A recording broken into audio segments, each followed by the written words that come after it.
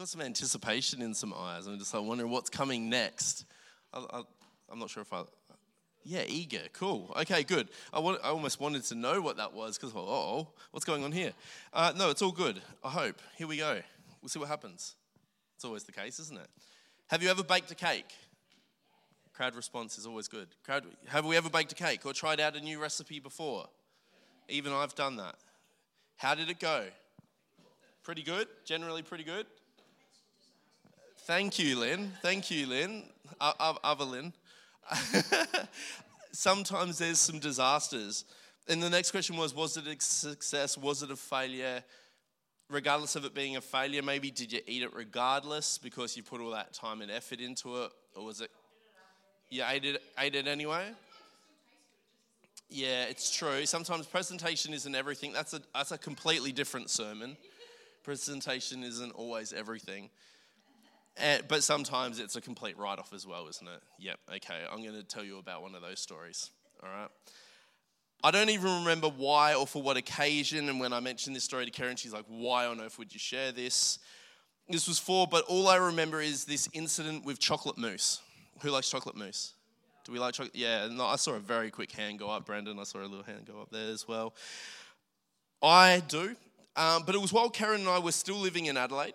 Back before we went off to college and stuff, we were living in Parafield Gardens, and it's where we built our marital home. Yay, we got married. Before college, and all that stuff had happened.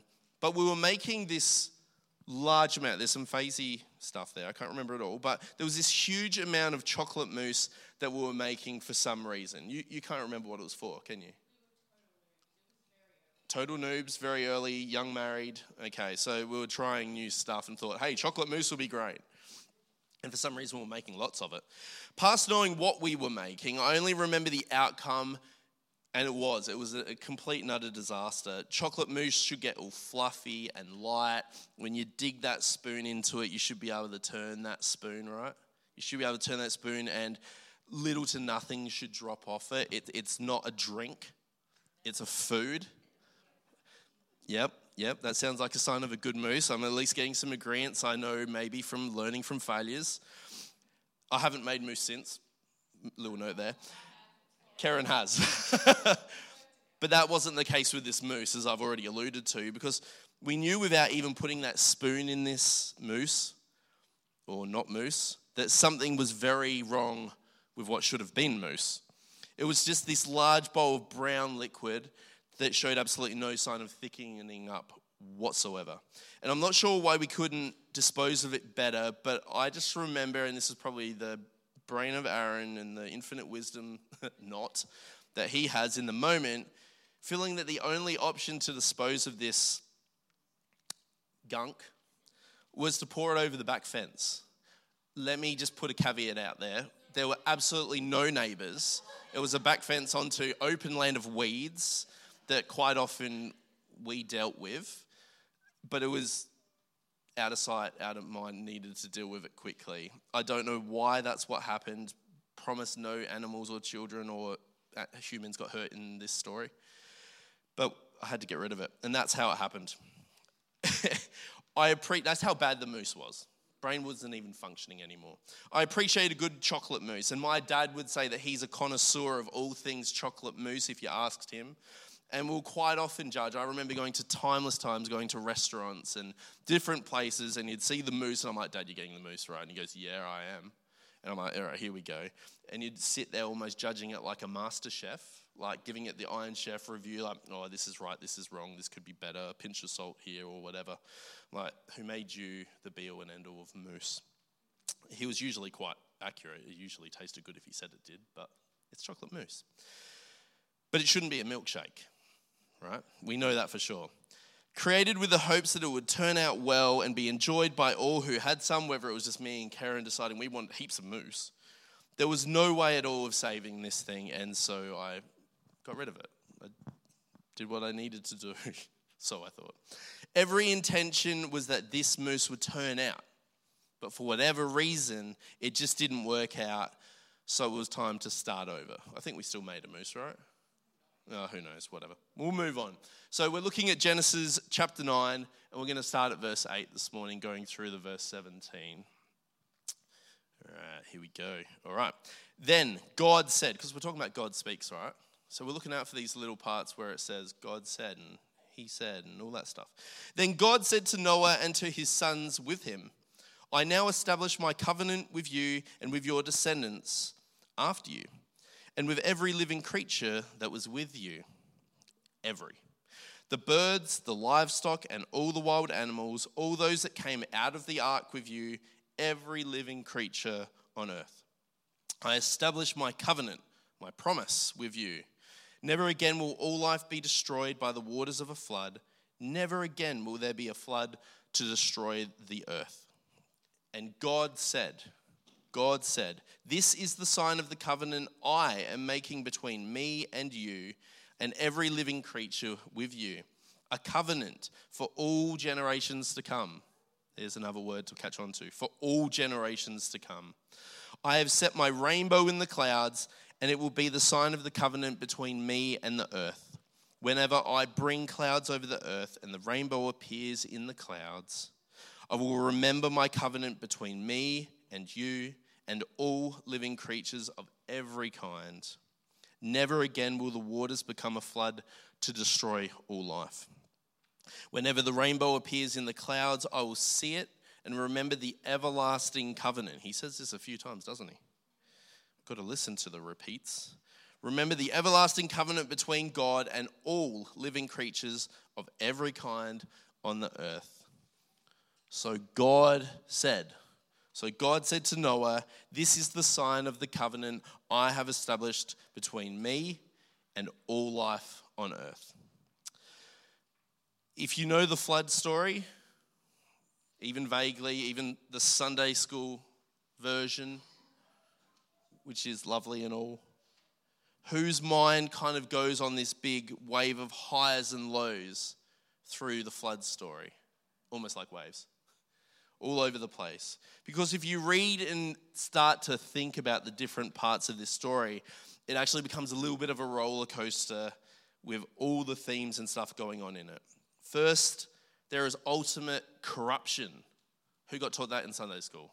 Probably not. It was like cute little animals coming in couples, getting on a boat. Everyone's saved. Yay! Hooray. It was good. It was a part of the story and an important part. But first, there is actually ultimate corruption. And then we move from ultimate corruption to ultimate destruction. And past ultimate destruction, then there is, I was going to say ultimate again, but really it's eternal. Eternal promise. Eternal promise. So we move from complete corruption to complete destruction, and then we go into a complete promise, complete covenant. Despite it being this up and down roller coaster of events, it's kind of cute that it's symbolized with a flood with waves that are all over the place. Stay with me. There is so much good in this story for us. And I'll start with something that we've actually talked on before. So if you've ever been here before, if you haven't heard this, there's two options really. You either weren't listening, we all have that moment, or you're about to hear it now. So it's all good, right? Because we hear it right now. Water in the Bible is often symbolically and or metaphorically used to represent this thing called chaos. They use lots of different things to depict other things. So water is very commonly used to represent chaos. And here at the peak of chaos, we talked about ultimate corruption, right? And humankind's separation from God, God uses water. Chaos, we can relate to sin and all sorts of things, which God separates himself from, remember. But God uses this symbol for chaos. God uses water, a symbol of what was commonly known as a disharmonious thing. A symbol of disharmony. God uses that very thing to show his total authority over all chaos. Because God was in control. God was in control over the waters. He was in control over the chaos that was happening to bring about new creation. This is a recreation story. Essentially, God recreates using the very symbol for chaos, which was water, in the form of a flood, very practical means, to bring about a fresh start for the earth that he created. And doing that, he also shows us that he is God over all chaos. Just hold that message for yourselves today, if nothing else. God is in control over all our chaos. Why does he do this though? Why does our God do this though? Because it can seem like a lot to totally destroy the earth that he created. Why? Because God exists to see restoration and God exists to see redemption. It is in God's actual very nature to save. But from our human side, we need to understand that we exist with that word choice. And we've mentioned that for a few weeks running. That we exist with this word choice. We all have that. It's that free will stuff. That was mentioned 2 weeks ago. And often our choices will take us in many different directions. And so many times, unfortunately, they'll take us in a complete opposite direction to where God is leading us. It can be very small. Our God, though, is the God of all things. And he stands in the position of ultimate, here's that ultimate word again, ultimate authority. He's omnipotent, which means all powerful. He is almighty. And on top of all that, though, he is also just. He is also merciful. And he is also full of grace for each and every one of us. But just remember, and this we may miss this sometimes, sounds weird to say, but he actually opposes two sides of a fence. He opposes evil. God has no place for evil. He stands as the judge over all things because who was the one who created them? He did. They wouldn't have existed if God hadn't created them in the first place. Because he created all things, and with that, he holds the ultimate authority to dispel and defeat all evil as well. Because what he created, if we read very early on in Genesis, he made this and he made that and he made this, and it was good. It was good. It was done. It was good. God's judgment by its very nature destroys and defeats evil. He doesn't hold that characteristic whatsoever. That is why we know our victory is sealed in Christ. How? We choose to believe in the salvation offered to us as Jesus gave up his life. This is another sacrifice story. To bring about a means of restoration yet again for the earth for each and every person. At that point, he could have wiped the whole earth and started again. He could have done another total wipe and just started again with, I don't know, one of the disciples that seemed to be righteous and holier than the rest of them. But God held to his eternal promise. God kept his promises because he doesn't lie. And instead, because of his desire for relationship and restoration of that relationship with us, he actually instead came in human form to provide for us our means for salvation, and in a very practical way that we could understand. The flood came as a means to dispel evil that had taken over like an absolute virus, infecting the very hearts and every thought of humankind at that time. They were completely lost in it. It says their minds were just absorbed by it. Which brings us to the covenant, the promise, the sealing of the newly restored relationship promise between God and all God's creatures. Quick note, this is entirely God's doing, and I say that purposefully. God chose these steps for what was going to happen next. God chooses to enter into an eternal covenant with all creation without requiring anything in return. We read the story. We read the scripture. Noah didn't say, God, make a promise you're not going to do this again. I don't want to build another boat. Fairly safe to say you wouldn't want to. That would have been a mammoth effort. But God chose to do this without requiring anything in that moment of making that promise in return. And God does this whilst being fully aware that, and we look in chapter 8, one chapter back from chapter 9 that we looked at today, in verse 21, it says, the inclination, so like the very thing they were moving towards as people, the very inclination of the human heart is evil from youth. That's how bad it had got. There was nothing but that going on. Somehow Noah was deemed righteous and faithful. Somehow. but the very inclination of the human heart was evil. The flood didn't cleanse the human heart of sin altogether either. It didn't fully get rid of that inclination. And that is clear because when we read further into Scripture and just look at the world around us, we can see that evil still exists. But God knows this. And regardless, God enters into covenant. God enters into and makes a promise with us. Actually, not with us. He makes it to us. Not with us. And in that way, to us anyway. Make sense? Yeah. God's choice. For us. How many promises have you made like that? That completely gives up a part of yourself just for the sake of someone else? Not many. There's usually a little bit of bartering off or something in it for you. That's not the case here. Just maybe the divine heart of God that was so wounded by the collapse of his creation into wickedness that brought about the flood, maybe it is now so moved again by that same grief that God seeks another way to get through to us. Another way to restore relationship with us. So God promises to Noah and to his descendants. Who's part of that descendant? We are. We are all a part of those descendants. So he's making that promise to us all the way back then. As well as to every creature on the earth as well.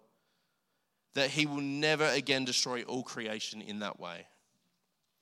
And here's where things get really interesting when we actually dig into the meaning of the moments in the Bible and start to unpack it for ourselves now. I found this really intriguing, so we'll see if anyone else does. What was the sign God gave to seal his promise? A rainbow. Exactly. He used a rainbow. We still see them, right? Yeah. I'm not imagining them. Good. The sign of this covenant is a rainbow. Essentially, God places his bow, a bow in the clouds, precisely symbolizing, and we're talking for a time, a bow represented the bow of battle, this idea of kingliness and all that stuff. There are even ancient illustrations of different deities and gods in different mythologies and all sorts being armed with bows and arrows, right? It is a symbolic thing for the time. And it's still a message for us now when we unpack it. It's not an unusual thing at all. And so here we have God hanging his bow in the sky for all to see. And this is a big deal. Because it's not just a pretty thing in the sky after the rain, as much as it really is quite beautiful. It is more than that. God is actually speaking to the world he created every time a rainbow appears. For God to hang up his bow, our heavenly divine leader, our King, our Lord, for him to hang up his bow is essentially in this idea of symbolism to retire from that battle, right? He's hung his bow in the sky. He has retired from that battle. That bow we see in the clouds is the sign of God's promise that whatever else God does to seek our restoration, the global destruction in this way is off the table. His bow is hung. Everything God has done, everything God is doing and will do comes out of his love for us and a deep, deep desire, in fact, the deepest longing to be in relationship with each and every one of us. That is the battle he will never stop fighting. And I just come to think about those different times. I've seen some videos lately where they'll have their youngest child who's just learned how to walk and the three siblings are sitting in front of them and they'll all get to like cheer or wave or like try and get their attention and they'll see which one the little child goes to. It's a bit of a fun experiment to see which one loves them most, which one they love the most. God sits in that position of accepting each and every one of us. Like he's going to take up all of those opportunities. God isn't running for one, he's running for all. He is running for all. He will fight that battle for us each and every day. That is why an implication of this promise is that God will try everything else. Everything else. It is really a blessing in this promise that God will try everything else. God will seek us and seek us and seek us and seek us, and I could go on, despite or perhaps because of his knowledge of every sin, every grief, and every shame that hides our vision of God's great love and care for us. The toy with light and dark, we all have it in our lives. Things that try and get in the way. But God sees all that, and he wants to see our vision come back to him. And regardless of wherever we're positioned in that moment, however far away we're turned, he loves us anyway. I'm going to ask you to remember something simple, although there's been a few things in there that I've said, hold on to that. There's just so much good stuff in the Bible. Have you ever discovered that? Yeah? Good. These words, God never lies. So we can trust his word. God never lies. Hold that thought. Know it. Trust it. God never lies. What we see and hear in today's scripture is God making covenant, making promise with Noah for all generations to never bring about global destruction in the form of a flood. I think he uses a flood because of that water analogy, which represents chaos, which can mean something to us today now. If we stop there, though, we are missing some very key details. By God making covenant with Noah, in fact, with all of humankind, what God does is God commits himself to be bound to humanity. He surrenders in this promise some of his own divine power and this right to destroy as a means of judgment over his people. God can do what he wants. He created us. But his character is good. By hanging his bow, God is saying, I am your creator, but I am also your protector. By God attaching himself to us, the same God who has authority to do whatever he wishes to his creation, nothing existed before him. God shows his ultimate investment into the relationship he wants with each and every one of us. He doesn't have to meet us on any level whatsoever. He is God. But he chooses to, because with our God, have that language for yourself. He is our God. What happens to us is of divine concern, of divine importance. And I don't want to graze over in any way that really important detail from earlier where it said, God said to Noah in verse 17, this is the sign of the covenant I have established between me and all life on the earth. God solely made this promise to us himself. The promise was not a decision made amongst friends or between a committee. It was a decision made by our all-powerful, our omnipotent, our omniscient, he's everywhere, all-knowing God to apply a limit to how restoration of relationship with us would play out in the future. It was human betrayal from harmony with God that led to God's divine response of the flood. We must know that our sin does have consequences. We can't just keep going on our merry way and expect everything to be peachy. God gave us choice and free will, and we can't expect God to look over our sin if we are choosing to continue in them. Because our Lord doesn't associate with evil. He doesn't associate with sin.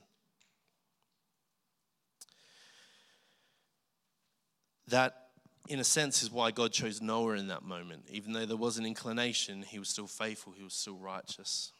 In chapter 6, when we look earlier in the book again, because it all leads up to this covenant, Noah is credited as being that only righteous and blameless man of his time.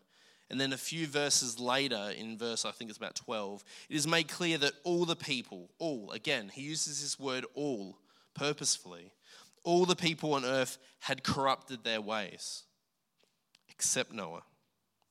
So God accepts hurt as he dispels evil. God didn't want to do this, but he accepts hurt as he dispels evil so that hope could be kept alive. Now, last week, hi Karen, you spoke about the change that comes when an adult becomes a parent. You remember that? Yeah, cool. The feeling that your life has become somewhat secondary to your child seems to take some sense of power away from you at times. It's all about them. But the responsibility is actually what was kind of talked about, that simply shifts the nature of that that power in that relationship. Any genuine relationship involves sacrifice, right? And here God shows an early sign of his willingness to sacrifice for his creation. And it's a message that doesn't carry through because we know what Christ did for us. So as we invest in our children's lives, or if you've seen people invest in their children's lives to see them grow, promising to care and to look after them, God promises investment into our lives as well. His divine position is still in full effect. He's still God over all.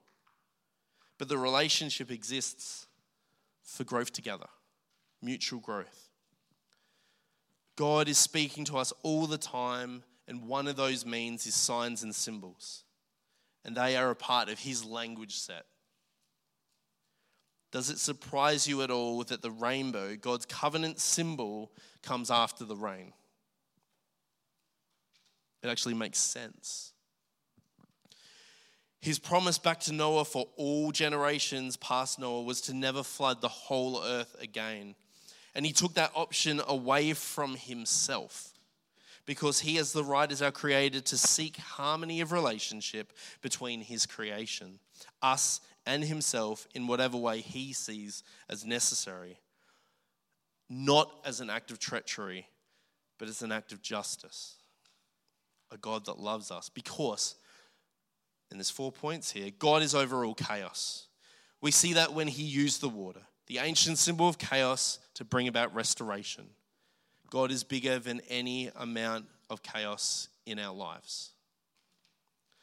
God is actually about creation and recreation. He didn't start again.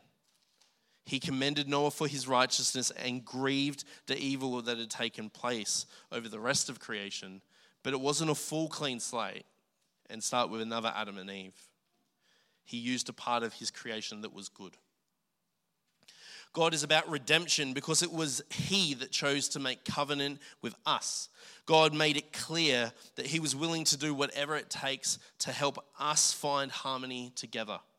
And I say takes instead of took because this promise is for all forever.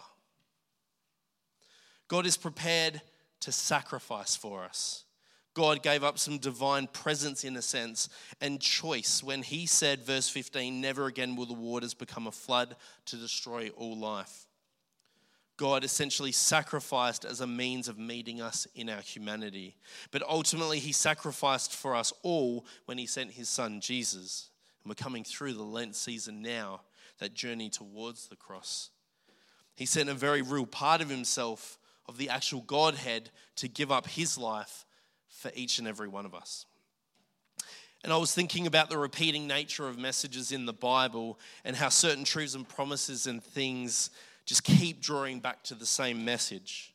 I think that provides strength to our word, doesn't it? If it just kept going off on tangents with like, what are we meant to believe? But the fact is, God is love. God wants to restore relationship with us, and we have a choice. And we could sit here and get bored or complacent hearing those same truths come out through the Bible time and time again, or we could actually make a choice to hear from God who is speaking through his word, through signs like a rainbow, all sorts of things, through different people. It's actually time to move past, I'm going to say, our immature stage of simply hearing Bible stories and start listening to the facts and truths within God's word for ourselves. We can hear, but are we listening?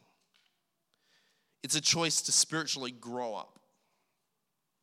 The fact that the truths are consistent throughout the Bible and throughout the generations only goes to show one thing, and that is that the God at the center of all of this, in the center of the Bible, over this earth, our Creator, our lives, is consistent. He's the same yesterday, today, forever. It's not a cliche line. We throw it out there sometimes, but it's not a cliche line. It's another repeatable truth. It's another repeatable truth. God does not falter despite having all the right to do exactly what he wants. With us, with creation, whatever. But he chooses to to deliver us like he delivered Noah, like he delivered David and the Israelites time and time again, like he delivered anyone, all who chooses to get more mature about their faith and acknowledge that Jesus Christ is Lord and that he died on the cross to make way for us to have personal and intimate relationship with him. We can be a part of this story in the very first book of our Bibles, Genesis, which is a story actually about deliverance and about new beginnings, about new creation. God doesn't put his thumb down on us. This isn't a dictatorship under God. He doesn't put his thumb down on us and force us to worship him. He doesn't manipulate our hearts to move into praise because he allows us choice. We have that free will. The catch is that the covenant made by God with all people came as a result of obedience and a willingness to follow God's leading. And this is kind of blew me away in a sense because we again, so many times I've heard this flood story, it's been like Sunday school understanding. It kind of happened, people were saved, and then we carried on. But this idea that there had to be this sense of obedience as well in this moment. The covenant came after Noah was instructed by God, before all the flood and before the promise, to do something to lead to his own saving. Noah was instructed by God to do something to lead to his own saving. Are we hearing that for ourselves? Noah built the ark. What arks are we being asked to build? Which got him through the chaos that was going to be all around him. And there was chaos around him even when he was building that ark. Who are we building our arks for? What are we filling our ark with? Whose voice are we listening out for and following? That we can actually thank Noah today for his obedience and faith as his example, but more so, let's be getting real as mature people in our faith, as adults in our faith. That's where we're moving towards, I hope. Let's get mature with God and thank him for his sacrificial covenant, which delivers us and provides us a means for salvation and redemption. He takes all of our struggle and provides us with peace when we acknowledge his love for us through all things, good and bad, because he is the same God now as he was back then. You heard your children then, you hear your children now. You are the same God. You answered prayers back then and you will answer now. You are the same God. You were providing then, you are providing now. You are the same God. You moved in power then, move in power now. You are the same God. You were a healer then, you are a healer now. You are the same God. You were a savior then, you are a savior now. You are the same God. We need him. We need him. We can and should rely on him. But we have the choice to give ourselves wholly over to him. Yesterday was the day for that, in my opinion. I would hope that everyone's already there, but we know they're not. But today can be that day to step past our infant walk of faith into a more mature faith and get serious about where we place God over our lives. It's time to lean in. It's time to lean in and listen to the voice of God within our lives, because he is speaking even through signs like the rainbow. And it is up to us to choose to hear and take a step of faith. One step. See, action. Step. A step of faith towards new life with God. I implore you, don't choose the waters of a life of chaos. It's not good for anyone. Choose deliverance and choose new life that comes by accepting Christ as your Lord today. God is never going to give up on you. God will never give up on me. Amen. But we have to listen and make a choice for our lives. Our praise and worship and character day to day will only reflect Christ's when we truly accept him and live to know him more and more. God loves you. God loves every single one of you. And the joy in that is he'll never stop loving you. Salvation is freely yours today if you choose to accept it.